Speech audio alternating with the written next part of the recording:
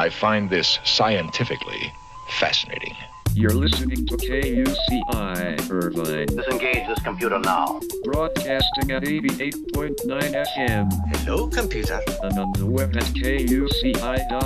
The most reliable computer ever made. And streaming through iTunes. Don't expect any mercy during the Great Robot Wars. Anteater Radio brought to you by machines. Returning to normal broadcast in 3, 2, 1. The opinions and views expressed in this program do not reflect those of KUCI, its management, or the UC Board of Regents.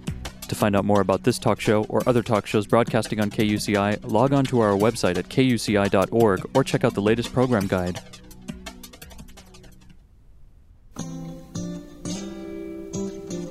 You're listening to Real People of Orange County, and I'm your host, Kimberly Martin. This show is a fun and informative look inside the lives of Orange County's best and brightest. These are people who serve their community in a meaningful capacity on KUCI 88.9 FM in Irvine. Well, hello. I am back in the studio today, and it feels really good. I took a little hiatus. I'm not going to go into why, because it's boring when people start talking about their aching muscles and bad backs and stuff like that. But I am back in the studio and very happy to be here. I was listening to my intro, and I love it. Heather helped me make it, but I don't know. It took me 30 seconds to write, and it just came together so quickly. And I wanted to reflect on that saying where I said, these are people serving their community in a meaningful capacity. And I'm always so honored every time somebody sits across this table here, this board where we manage all the sound and whatnot in the studio, and tells me their story. It's not easy to tell your story because most of us are too busy living our stories. And some of us have really important reasons to be out there telling our story, whether we want to be telling it or not. Some people are happy to share their craft, and others are propelled into their story, usually sometimes through something, an awful tragedy. And I'm always really honored to be around somebody who's able to pull their life back together and tell the story that had to be told. And I think it requires courage to listen. And so I welcome you to be on this journey with us today, to listen to a story that nobody wanted to have to tell. But because of the story, we're going to learn how we can all participate in doing something better and different, and to protect ourselves and the lives of our loved ones. So with that being said, I'd like to introduce you to my guest today, which is Charles Blek. He told me it rhymes with heck. Boy, that helps, especially when you give my age. Little mnemonic devices. And we are going to talk about gun violence today. And so a little backstory about, we're going to call him Charlie on our interview because that's what he goes by. He is a member of the Brady Campaign to Prevent Gun Violence. He is the president of the Orange County chapter. And he was named, I think you know a little backstory on the Brady Campaign, was named in honor of Jim Brady. Jim Brady was the press secretary of President Reagan and was seriously wounded during President Reagan's assassination attempt. And he and his wife created the largest national grassroots organization to work for the prevention of gun violence. Now, Charlie was the founding member of and founding president of our Orange County chapter here, and we're going to learn more about that today. Charlie's going to share his personal story, which propelled him into this discussion. And just a little backstory about Charlie. He is an attorney by trade, although him being an attorney has nothing to do, his practice has nothing to do with his work with gun violence. But I believe because of it, he's been able to be so effective with legislating and helping bring about information and awareness with this cause. He was honored for his work by Loyola Law School, the Law Center to Prevent Gun Violence, and the Brady Center to Prevent Gun Violence. And we welcome him here today to talk about our Second Amendment rights and also to learn about what we can do to protect ourselves in the future and some legislation that we probably need to know about. So welcome, Charlie Blek. Thank you for coming. Well, thank you. That was a very gracious introduction. And it's my pleasure to be here. Well, you come highly regarded, so thank you. You've been part of KUCI, I understand, and I feel very welcome to be part of a community that wants to give airtime to such important causes that we're facing today. So take me back, if you would, to June 1994 and tell me how you got to this place that propelled you into this situation. On a journey that no other parent would ever want to take, Kimberly. We received a telephone call early morning. Our son Matthew was an honor student. He was an honors math and physics major. Between his junior and senior year, he traveled to New York City to enjoy the Big Apple, and he was having the time of his life. He was an undefeated high school wrestling champion. He loved the guitar and the violin. He enjoyed magic tricks because he never wanted a little one to not be smiling. He was just a really neat young man. And he had met some folks in high school, and they were, one of the gals was at the Juilliard back in New York and invited him back, and he was having a wonderful summer back there. And we received a call from a New York detective with 4 short sentences. Your son was the victim of a robbery. He did not offer resistance. He was shot. He is deceased. And that turned our whole life upside down. Silly me, I thought when I turned our car keys over to our youngsters when they were 17 or 18, that was the biggest threat. And I not only was wrong, Kimberly, I was dead wrong. And the greatest threat to our young people here is not auto accidents, it's not drugs, it's gun violence, and we need to come to grips with that. We need to understand that a gun is simply a consumer product. It's not the Holy Grail, and we need to be able to do things to protect ourselves and our families from the misuse and the recklessness. So that thrust us into it. From that, we started a nonprofit, and we went to a number of different conferences. I attended an organization called POMC that I hope people who are listening don't recognize those call letters because it stands for Parents of Murdered Children. My wife and I have been fortunate enough to be involved at the local, state, and national level, and even my wife has been invited and has spoken at the United Nations on 2 different occasions for a small arms treaty worldwide. And people say, and I get really upset with the district attorney when they go on television, they say, well, if they get a conviction, they'll say, oh, now our family has closure. Please understand that that word does not exist in a victim's family's vocabulary. But what we're doing is a positive thing in our lives. It creates a hope for healing.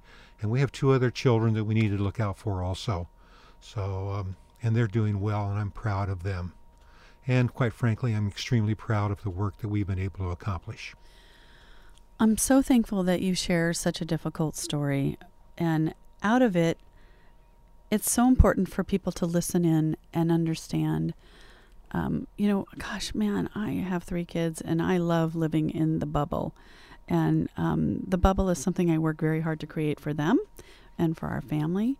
And it's like you said, we're on the precipice of handing some car keys to a child, and nothing scares me more right now. But you're right. It is the least of our worries, isn't it? Well, we lived in a gated, guarded community in Mission Viejo, California at the time, and we were very active. I was president of our high school football boosters club and so on, and my wife did a tremendous amount of volunteer work. And that thought, and it should have been in our mind, but it never did, because our kids go to concerts, they travel, they're with other friends, they're at locations where we simply don't have that control that we would like to have. Yeah, and you don't realize that what you're giving up control of until a story like this hits home. It's not easy to share a story like this, but can we know or understand a little bit more about what happened? Yeah, there were 3 15-year-olds and they had something called a junk gun or a Saturday night special. And the galling part of that, Kimberly, was that 80% of those guns at that time were made right here in Southern California within a 50-mile radius of where you and I are sitting right now. And at that time, 8 out of the 10 most confiscated guns at crime scenes were Saturday night specials. And there was a double homicide that night. There was a decorated Marine Corps veteran who was the father of 2. He was a Con Ed worker in New York, and these kids jumped up on the running board of his rig and blew him away.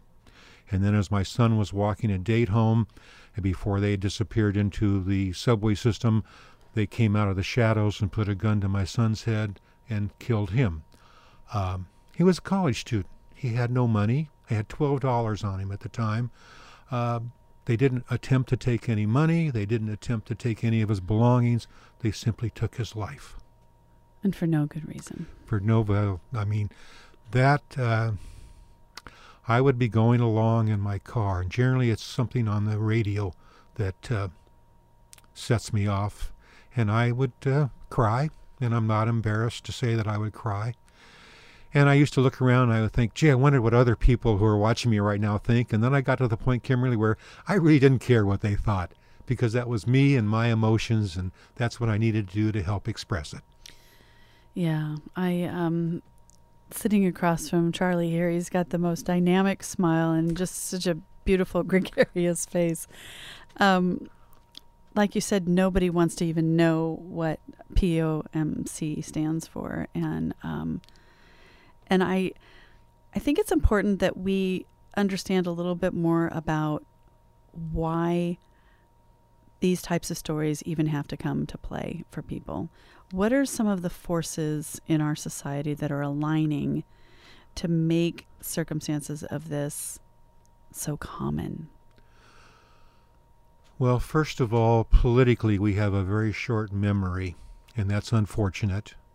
And then we have a NIMBY, not in my backyard, and so people will say, well, thank God, but for the grace of God, but then they go ahead with their own lives.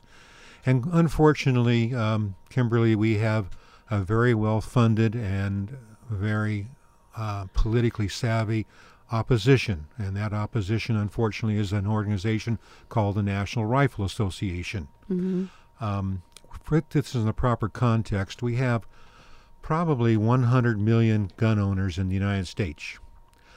4 million of those folks belong to the National Rifle Association, and there is a disconnect now, because when the National Rifle Association started, it was for gun safety and hunters and so on.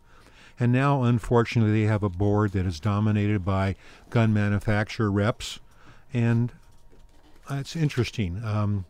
A former United States Supreme Court Chief Justice, Warren Burger, and if we were labeling judges, which we have a tendency to do now, he would be considered a staunch conservative. And what he said, and I want to quote former Justice, Chief Justice Burger, he said, "I was raised on a farm and we had guns around the house all the time. So I'm not against guns, but the National Rifle Association has done one of the most amazing jobs of misrepresenting and misleading the public." And Kimberly, I have no quarrel with that quote. For example, what really is the NRA and where are we going with this group? And all we have to look at is the Gabby Gifford shooting, the Sandy Hook, the overwhelming cry for universal background checks. The public polls showed that 90% of the American public wanted universal background checks. California, we have that. Doesn't interfere with gun sales at all. All you have to do is drive by the Orange County Fairgrounds in a weekend that the gun show is in town, and you see the mass of people there. But in California, we don't want a convicted felon or somebody who has a mental issue to be possessing guns. So we have a universal background check, whether it's at a gun show or whatever. 90% of the American people wanted that. 80% of the National Rifle Association's rank and file wanted that, and yet the leadership there was so adverse to that they won't even let that come to a discussion on the House's floor. And when you have that kind of a disconnect, you have that difficulty. Right, because then the debate is not taking place. It's just not taking place. Mm-hmm. And what you have to understand is that historically, we really shouldn't have the normal, well, let me put this in context. When I first started, some of our Orange County representatives, which I'm thankful now are becoming dinosaurs, and that's my personal private opinion here, would say things like, well, I believe in the Second Amendment, without really understanding what it actually stood for or what it meant. Well, so let's take some time. I think that would be a great public service to spend some time with the Second Amendment. I'd love to do that. First of all, it started back in 1939 with the Miller case, and I went back and looked at my law books that were in the 60s, and not a single word in my constitutional law book, which was a full year, 1-year course, had a word about the Second Amendment. So, having done some research, and I was fortunate enough to have been published by the American Bar Association on the Second Amendment, I was pretty well up to date that for 70 plus years, a well-regulated militia meant National Guard, and we went from there. And then in 2008, and then on to 2010, our U.S. Supreme Court said, well, for all these years, you folks have been misunderstanding what the word militia means. It really means individual. That's fine. So what they said specifically is they said that we have a right, you and I, to have a handgun in our home for the purpose of self-defense. That's exactly what they said, no more, no less. But they also made some other very cogent comments. They said that the amendment protects only a limited right and does not protect, quote, a right to keep and carry any weapon whatsoever, in any manner whatsoever, and for whatever purpose. And if you listen to the rhetoric that the NRA gives us, they say it over and over and over again, and we start believing it just because of their repetition. And the Supreme Court specifically denied that. So that's number one. Now, the next thing we have to keep an eye on is the phrase well-regulated. I mean, we understand that we have a right to free speech. Correct. First Amendment. But that doesn't give us the right to walk into a crowded movie theater and yell fire when there is none. So there are even limitations on First Amendment rights. The Second Amendment, the Supreme Court in this decision, this is Heller and McDonald. Heller was a Washington, D.C. case, but because D.C. is not a state, that was in 2008, then they had to refile a case out of Illinois, the McDonald case, which came before the Supreme Court in 2010. Same basic rhetoric in both decisions. But what the Supreme Court told us, Kimberly, was, one, these are constitutionally valid regulations, and they gave us examples. We can prohibit firearm possession by felons and mentally ill, which we do in California. We can forbid guns in sensitive places such as schools and government buildings. And it always amazes me, Kimberly, when we have a legislature or a government agency that will say, oh, we can have guns in bars and we can have guns here and there, but they never allow guns in their government buildings where they have to go to work. Right. I mean, the hypocrisy there just stands out. And we can regulate the commercial sale of firearms. And these were all areas that the U.S. Supreme Court identified as constitutionally valid regulations. They also noted that the Second Amendment is consistent with a ban on dangerous and unusual weapons, and in California, we have banned .50 caliber rifles. They also said we can regulate the storage of firearms to prevent accidents, and we've moved forward in that area. And what's really important is that California has the strongest gun laws in the United States, and over the past 20 years, our gun mortality rate has been reduced by 52%. The reason that's important, Kimberly, is that's 24% greater than the national average. So what we're doing in California makes a difference, and I feel like what we have done with the Brady Campaign and with our friends and associates throughout the state, we have made a substantial difference. That's wonderful to hear. So as we're defining and explaining the Second Amendment, where are some of the areas where you're seeing it's really being taken out of context, especially in regards to the NRA? Very simply, with the National Rifle Association, the great monolith tells us over and over again that you have a constitutional right to have a gun, and they'll say anywhere, any place, any time, for any reason. And we just know that's not true. We go back to our Chief Justices quote that they're misleading and misrepresenting, and that's a shame. And we need to call them on it. Okay, so they have the ability to put the word out there in such a strong capacity. Oh, yes. Yeah. It was interesting. I'm a native Southern Californian, and my wife is too. We had to keep the race pure, so. And I was originally from Inglewood, and my wife was originally born and raised in Compton. And we moved to Orange County some 35 years ago, and we have enjoyed a wonderful life here in Orange County. And the bottom line is that as we come here and as we try to do things, we try to put back into the community.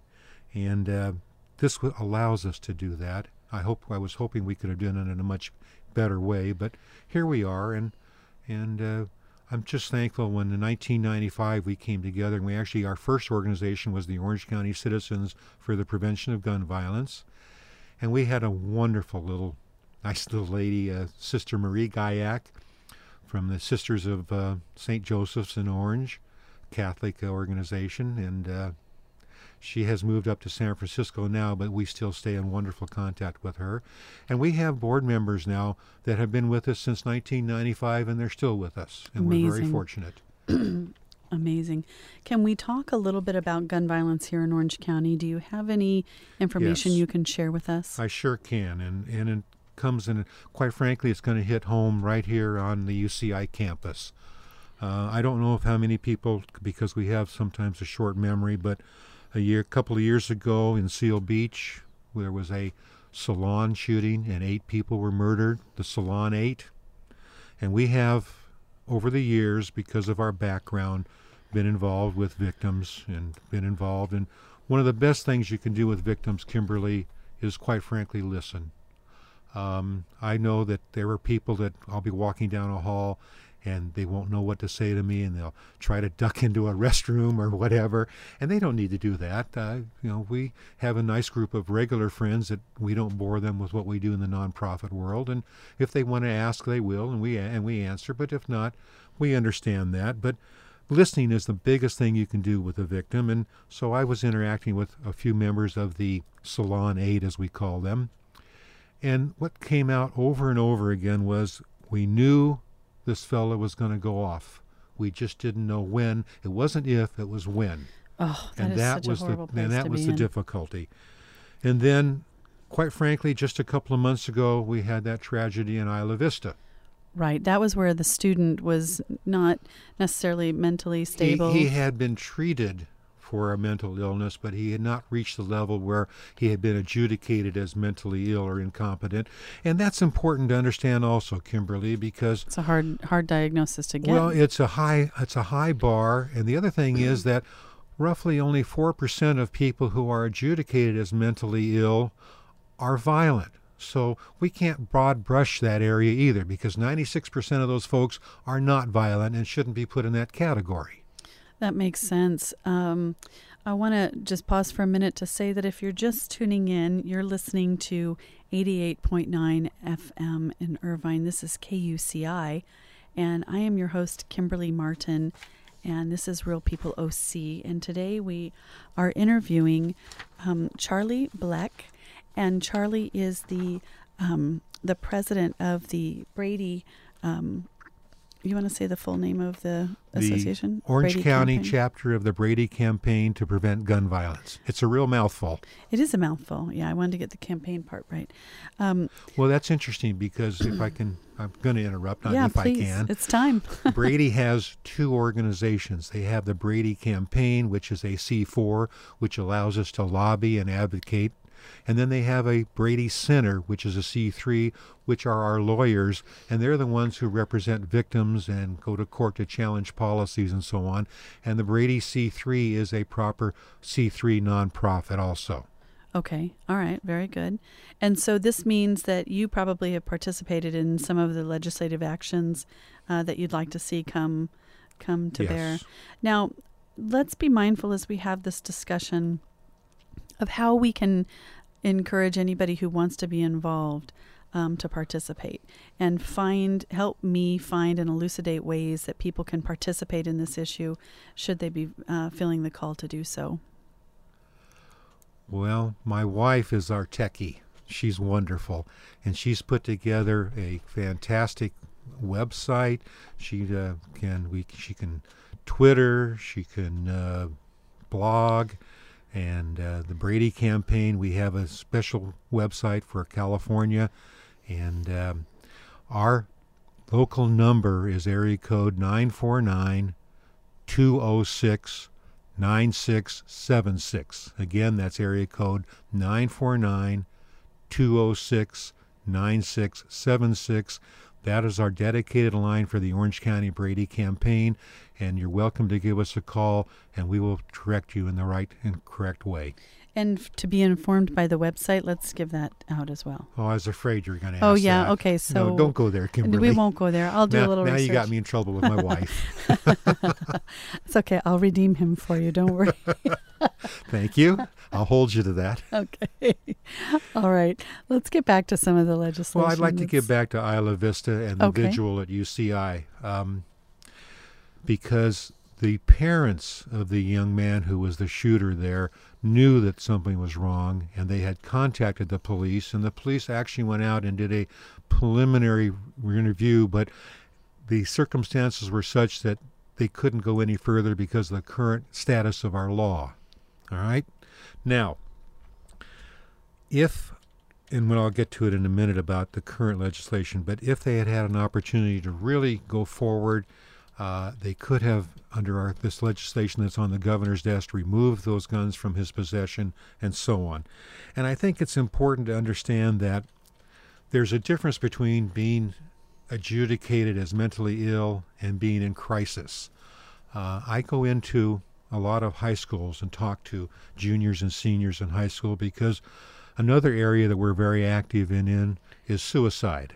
And the major victim of suicide here in Orange County is our older white males.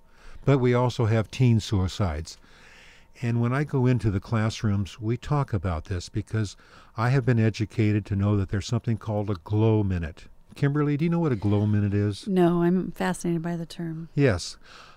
I was told by a panel of physicians that when someone attempts a suicide, within that first minute, they understand what a really ridiculous and stupid thing they just did, and they want to live. And so they will dial 911 and they will get emergency help. And the vast majority of the folks that live are able to be counseled. They will go on and they will be very productive, and they're very thankful that this impulse that they had did not take their life. If there is a loaded, unlocked firearm available to them, and that's their weapon of choice for the suicide, they are going to be 97% successful. There will be no 911 call. The family, the friends will be terribly confused, terribly angry, and the person who attempted that suicide will be very, very dead. I mean, we have to do prevention, and prevention is having that gun in the home locked away, unloaded, with ammunition locked in a separate room. I mean, unfortunately, this major area of suicide is in our home, and it's just something that is a very tragic and preventable event. So, okay, now, what I was doing, though, about our local impact is my wife and I actually came to the UCI vigil that evening, and quite frankly, Kimberly, I was extremely disappointed with the organizers because it was very, very vanilla. You have to understand, Kimberly, that I was in college in the 60s. And if you go back and you look at some of the newsreels from there, we were pretty active and pretty much in the street and pretty much in people's faces back in the 60s. And you should be proud the Vietnam of yourselves. situation and so on. So we chatted with the organizers, and their phrase was, we want to show solidarity. So I said, well, what do you mean solidarity? And it was, well, we can't talk about guns, and we can't talk about the violence, and we can't talk about policies that might have prevented this, and we can't challenge people to go forward. It boiled down to, let's come together, and I guess their idea of solidarity, well, let's cry for the people in Santa Barbara and then hope it doesn't happen here at UCI. and I was extremely disappointed. And fortunately, there was an African-American administrator who took the microphone almost at the end and challenged that crowd, and I hope they remember that, because I just could not figure out why in the world we can't do something so that if a parent or somebody in law enforcement knows that there's a crisis and knows that their person possesses guns, let's get those guns out of there until we have an opportunity to evaluate the situation and to allow that person to calm down and get some treatment and save some lives. And that's what we're all about, is prevention.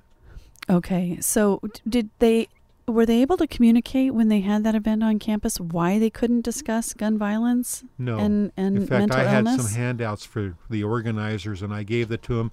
And excuse the expression, because I've worn glasses all my life, but they looked at me like I had 17 holes in my head trying to. It was a bizarre situation. I was really taken back. Oh, I'm so sorry if our generation has failed. It failed just you. Yeah. But it is interesting because it's, I don't know, it's like putting the rose-colored glasses on again. You just And I'm extremely impressed with the academic level here at UCI, although I have to put a plug in. I was fortunate enough in 1989 to be the first president of the Saddleback College Foundation. Oh, very good. All right. And I have a tremendous respect for our community college system. And we did a survey at that time, and we showed that the people who transferred from Saddleback for upper division here actually carried a better GPA for upper division than the four-year students here, upper division. And I want you to know, Kimberly, I crow about that every time I get a chance. Fight on. Yeah, there we go. I just, having gone through the system in just that same manner, I can tell you exactly what the reason is that it's better when you transfer in. You had a lot more time to mature, so that there's something good about that, adopting good habits. And then I noticed that we were talking about, and you asked when we were chatting, just very in a general sense about local issues and local impact, and I do need to talk about our Orange County Sheriff for a moment, if I may. Please. All right. Sandra Hutchins, when she first was appointed by the Board of Supervisors some 4 years ago, came before the board, and I know because I was at that hearing, and she knew what the parameters were for people to qualify to carry loaded, hidden handguns in public. They're called CCWs, Carry Concealed Weapons Permits. Right. Okay. And one of the elements, now you have to understand, in the United States, there is a shall carry and a may carry standard. And 34 of our states are what we call shall carry, where all they have to do is go in, complete a little paperwork, maybe show they had a safety class or not, and they must be given a permit to carry concealed in public.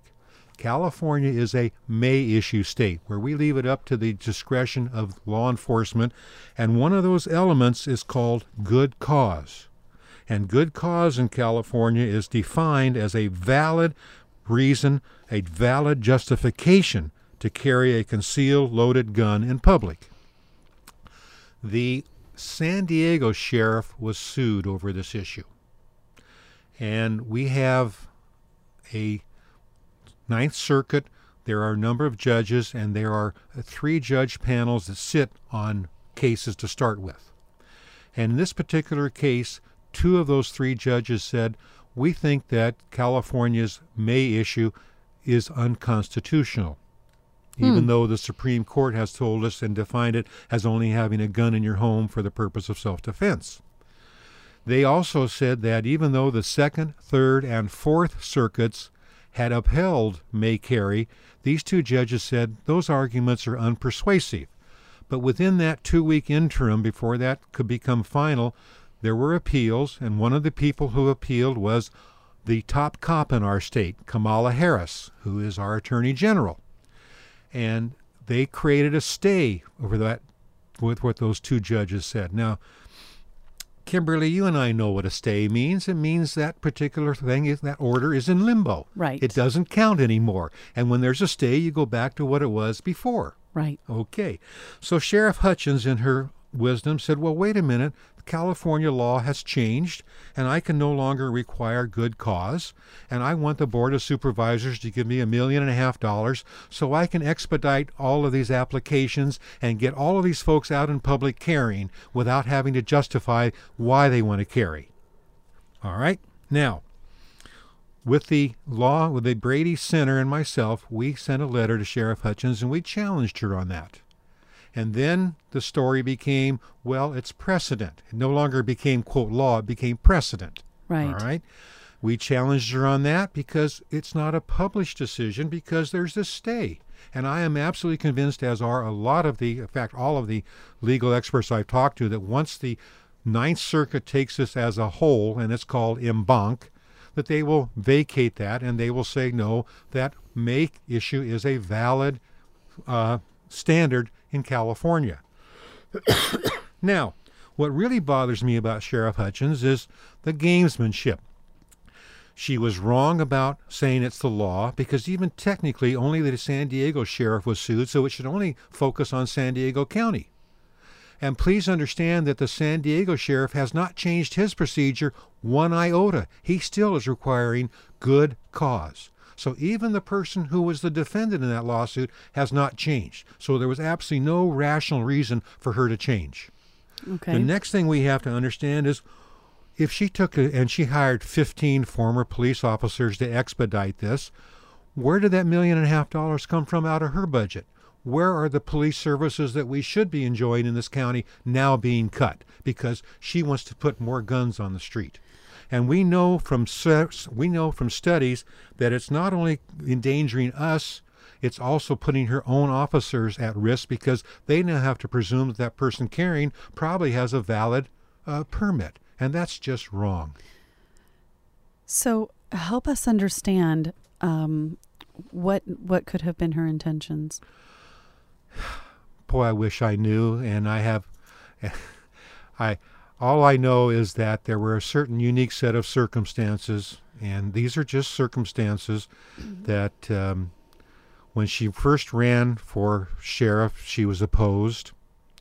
And then a while back, our chair of our Board of Supervisors complimented her on this new policy, and that, quote, in their words, they said, well, she's now gotten back in line and so on. And then this last election, Kimberly, she ran unopposed. And all I can say is that those are facts. You have to come to your own conclusions. Sure. Now, what really bothers me about having these folks out here with only saying, gee, I would like to have a gun for self-defense, I don't think that's a rational justification, but there are two names that your listeners should be reminded of, and they are Trayvon Martin and Jordan Davis. And if you recall, Trayvon Martin was walking back to his aunt's place after being to a convenience store to buy some Skittles. Right. And we know they just didn't like him in their neighborhood. Florida has a unique set of rules about this. Stand your ground, where basically it's shoot and figure out what you're right or wrong afterwards. And there's only two people that really knew what the truth for that evening, and one can't tell us, and the other I wouldn't believe. But more importantly, let's think about the Jordan Davis case. He was a teenager with three of his friends in a car playing what this person thought was loud music. The person who thought that was loud music was a permittee. He had a carry concealed weapon permit. This person fired 10 shots into that car, 10 bullets, killing Jordan Davis, and he was completely convinced that what he did was right. So if we need to understand why arming all these folks is a threat to us, think about Jordan Davis. Think about a teenager playing loud music, allegedly loud music in a car, and he's now dead. More importantly, let's go to a sporting event. And let's say it was a really close event and there's a lot of beer flowing.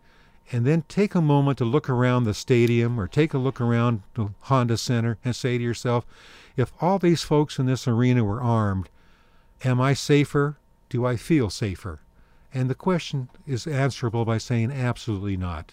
And this is what we have to tackle. I am simply embarrassed for our Orange County Sheriff. Okay, good. I appreciate you sharing your opinion on that. And I have a caller. Would you be okay to entertain a caller for the show? Okay. I'm going to do my best not to hang up on our caller. You know how I am, everybody that listens to this show. I'm not the best engineer without my Heather, so we'll give this a try. Caller, can you hear us? Yes, I can. Okay, you're now on the air with Kimberly Martin here at Real People OC and Charlie Blek. May we know your first name? Oh, sure. My name's Hector. Okay, Hector, did you have a question for us? Yeah, I believe it's Mr. Blek. Yes, what is it? Mr. Blek. Mr. Blek.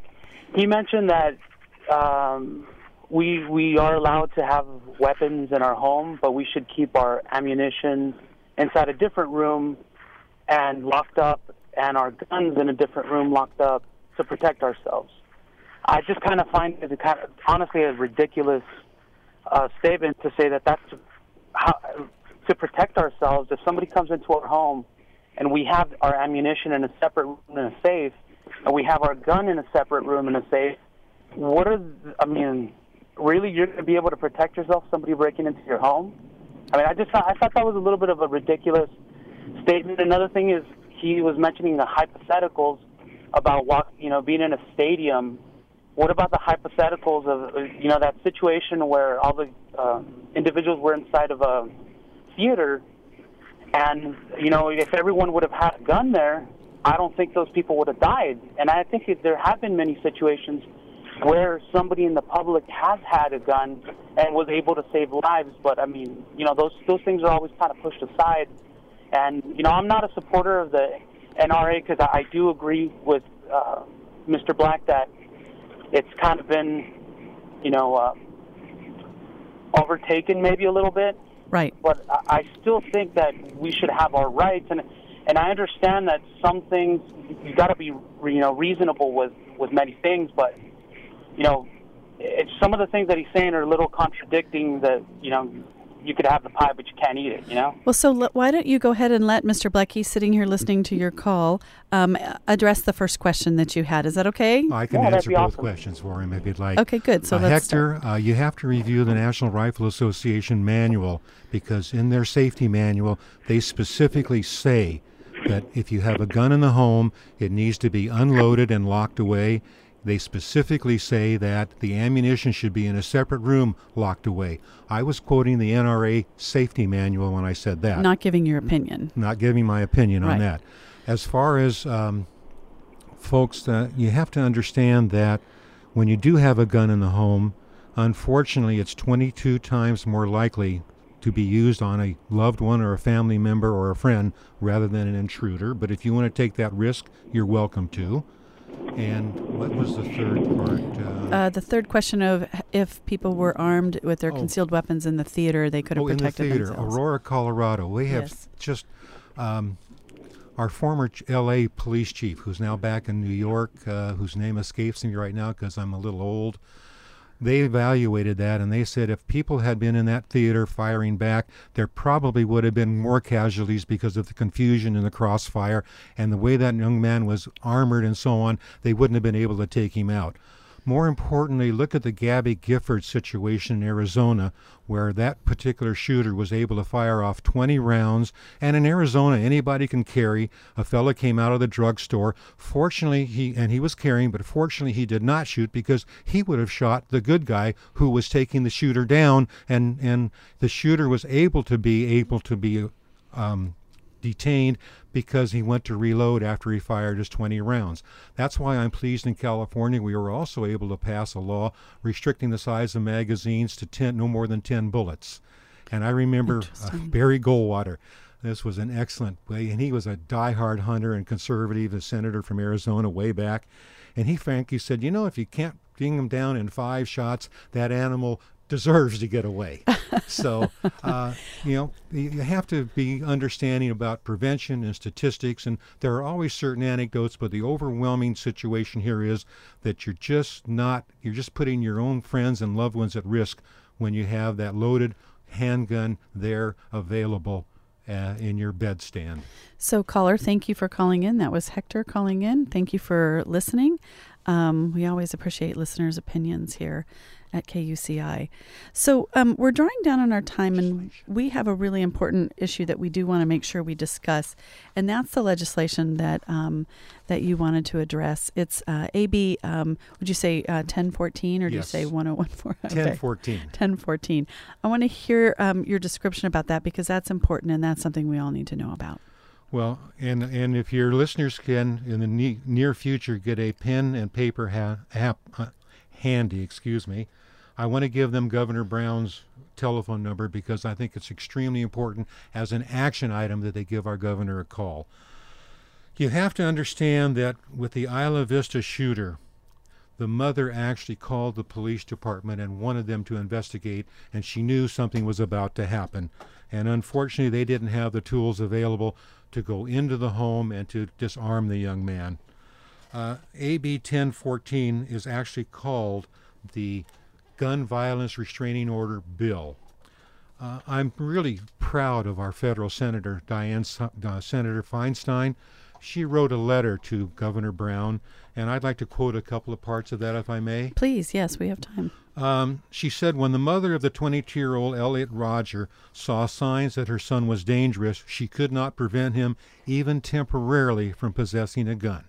AB 1014 would give families the tools to take action under these and similar circumstances. And she went on and said, AB 1014 would allow the immediate family member or law enforcement officer to request a court order prohibiting a person from possessing a gun for up to 21 days if there is, quote, substantial likelihood that the person, quote, possesses a significant danger of causing personal injury to himself or others. This is important, Kimberly, because we're not talking about adjudicating a person as mentally ill. Elliot Rodger would not have reached that high standard at high post. But what we are talking about, and we're all familiar with something called somebody being in crisis. Right. And we know when they're in crisis, they're not thinking well. We know that with time, they can come out of it. With counseling, they can be put on the right path. But when we allow them to have these loaded, dangerous weapons available to them, then we have tragedies like Isla Vista, and that can be prevented. This bill passed overwhelmingly in our legislature. It was enrolled last Friday. It's now on our governor's desk, and Governor Brown's telephone number is 1-916-945-9619. Again, that's 1-916-945-9691. Yeah, okay. It's 9691. 9691. Yeah, just wanted to make sure I had it now, down correctly. what's also important about this bill, Kimberly, is it's court monitored, so we have due process built into it. And we've been working on this, even though this bill came about in the last 3 months, we have been working on this concept since the shooting in Seal Beach. And we found out that Connecticut and Indiana have similar statutes, and they have worked. And that's what's important here. Let's go prevention. I'm reminded of the story about malaria and how we would do things like, well, we would have the treatment and so on, and then we understood about the water and draining, and then we went on to, but at some point we had to talk about the mosquito.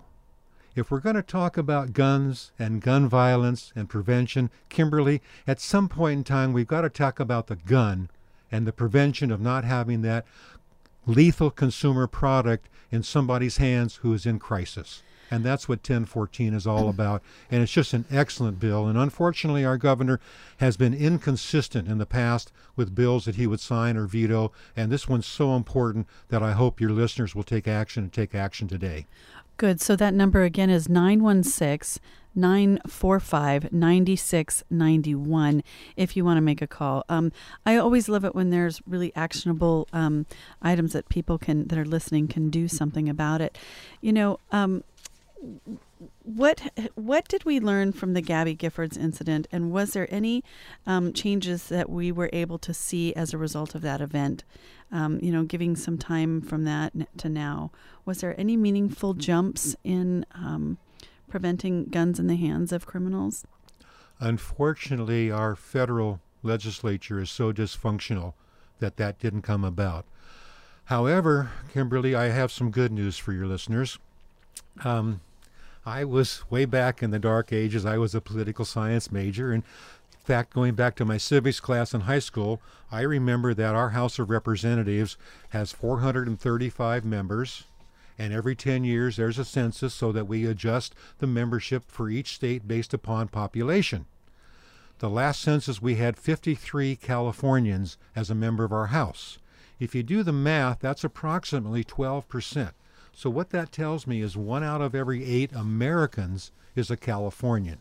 So what we do in Sacramento and what we do at our local city council level substantially impacts a real large number of Americans. And if you listen to the economists, California either has the 6th, 7th, or 8th largest economy in the world. So what we do in that regard also sends waves. So it's important that we focus on what we can accomplish.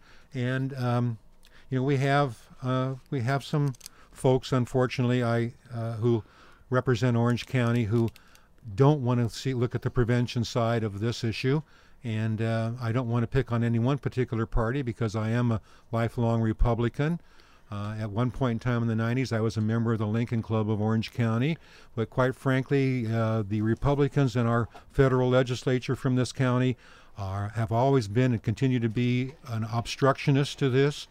The Republicans in our state legislature have continued to be obstructionists, and it's just sad because they're costing us lives. And again, that's my personal opinion, but there it is. And it's important that we step forward. We can make a difference. Again, California, with our strong gun laws, we have reduced the gun mortality rate over the last 20 years by 52%. And that's 24% greater than the national average. So, Kimberly, we are making a difference. We can make a difference. The governor absolutely needs to sign AB 1014. His telephone number is 916-945-9691. I sound like Cal Worthington, but no, you're doing a great job. It's so important. It is important, and it's important to know if you want to be involved, how to do so. So, with that being said, I have the website for your chapter, and the website the website is bradycampaign.org, and you can search do /California hyphen chapters if you want to search for Orange County. But when I did it, it came up with the Orange County chapter. So I don't know, a little bit of a smart computer here. So that's bradycampaign.org if you want to be involved in any way with these folks that are trying to make a difference on the gun violence front. We have a couple more minutes before we're done with our time here. Well, then I hope that... Did you... Yeah, I hope that the governor might revisit an issue, and I need to emphasize why it's so important for your listeners to call him on this one. We had a bill last year from a public policy standpoint that would have made so much sense. It was a bill dealing with folks who have been convicted in the last 2 to 3 years of at least 2 to 3 DUIs, driving under the influence. We understand that if someone is so disrespectful of the law and so disrespectful of other people's safety that they'll get behind the wheel of a car drunk and drive, that they shouldn't have the ability to drive. We put together a bill that said basically if you've been convicted of these DUIs, then for a period of 5 years, you should also not be in possession of a gun, because I don't want a drunk, reckless, lawless person out on the streets also toting a gun. And Seems we had fair. surveys that showed and studies that showed that the overwhelming majority of folks that caused problems, drive-bys and so on, were folks that were acting under the influence of alcohol. And unfortunately, our governor could not see his way to sign that bill. He vetoed it. So when I say that he has been inconsistent with our gun bills, please don't take the idea that just because he's a Democrat and just because this and that we automatically assume. He needs to be convinced that the overwhelming population, and our surveys and our studies show that this is an important bill, that he will sign it, and he is doing the will of the people. So again, it's so important to get a hold of our governor. Okay. And then did you want to talk about AB 1964 too really quickly? We have about 30 seconds before we... Well, this shows you how devious the gun industry, some of the gun folks are. that it was an exemption. We have in California a tremendous number of safety standards that we've created. So when you buy this consumer product, it is a safe product. And one of the exemptions was a single-shot pistol. What some of these gun dealers were doing is they were converting multiple shot into single shot to avoid these safety tests, and then once it was sold, they converted it back to a multiple shot. And AB 1964, we were able to show that this was a loophole. We were able to close it, and now these semi-automatic models have to go through our safety exams and so on. And fortunately, the governor did sign that bill. But this is the type of mindset that we're dealing with in this area, Kimberly, that folks want to try and avoid selling a gun. It's a consumer product. It's designed to maim and kill. We've created safety standards in our state, and they want to try and avoid those safety standards. And I just don't understand that mindset. It doesn't really make sense, does it? It does baffle me. Well, I have enjoyed the hour that we've shared with you. Wow, did it go by already? I told you it would. Yes, you did. You warned me. Thank you. I had a feeling, but there's so much to this, and in looking back, all the legislation that we've discussed here today, not one bit of it would have prevented the senseless act that took your son, because these were just criminals that were out on a Saturday night that wanted to kill somebody. They weren't even really strongly committed to robbery. Not at all. And so I'm still left with that feeling of what can we do? If my son Matthew were standing here beside me, and if I asked Matthew, I said, Matthew, would you want to lock that person up for the rest of his life? Or would you want to try and keep that gun out of that shooter's hands in the first place? There's no question what his answer would be. Let's do everything we can to keep that gun out of his hands in the first place. Unfortunately, the opposition says we have all these laws, but 99% of them deal with after the fact, with criminal sanctions. We need to focus on prevention. I mean, we can't bulletproof a child, but we can try and create a situation where we can prevent those bullets from being fired at him or her. And we should all, as a community, want to do something and contribute. So a good way would be to join the Brady Campaign. That's bradycampaign.org. If this is something that compels you, you can go there and find out more information if you're interested in getting involved. Charlie Blek, it's been an honor to have you, and I am so thankful you came and shared your story and had the courage to make this be what your life's charge is, even though the circumstances have been so. We do this to honor the memory of our son, and I just don't want other families to have to walk in our shoes. Absolutely. I understand. Well, thank you very much. And this is Real People OC, and I'm Kimberly Martin, and join us each and every week on Thursdays from 4 to 5. And up next is Matt Kaplan, and Matt brings to you Counterspin Radio, and then after that he brings Planetary Radio.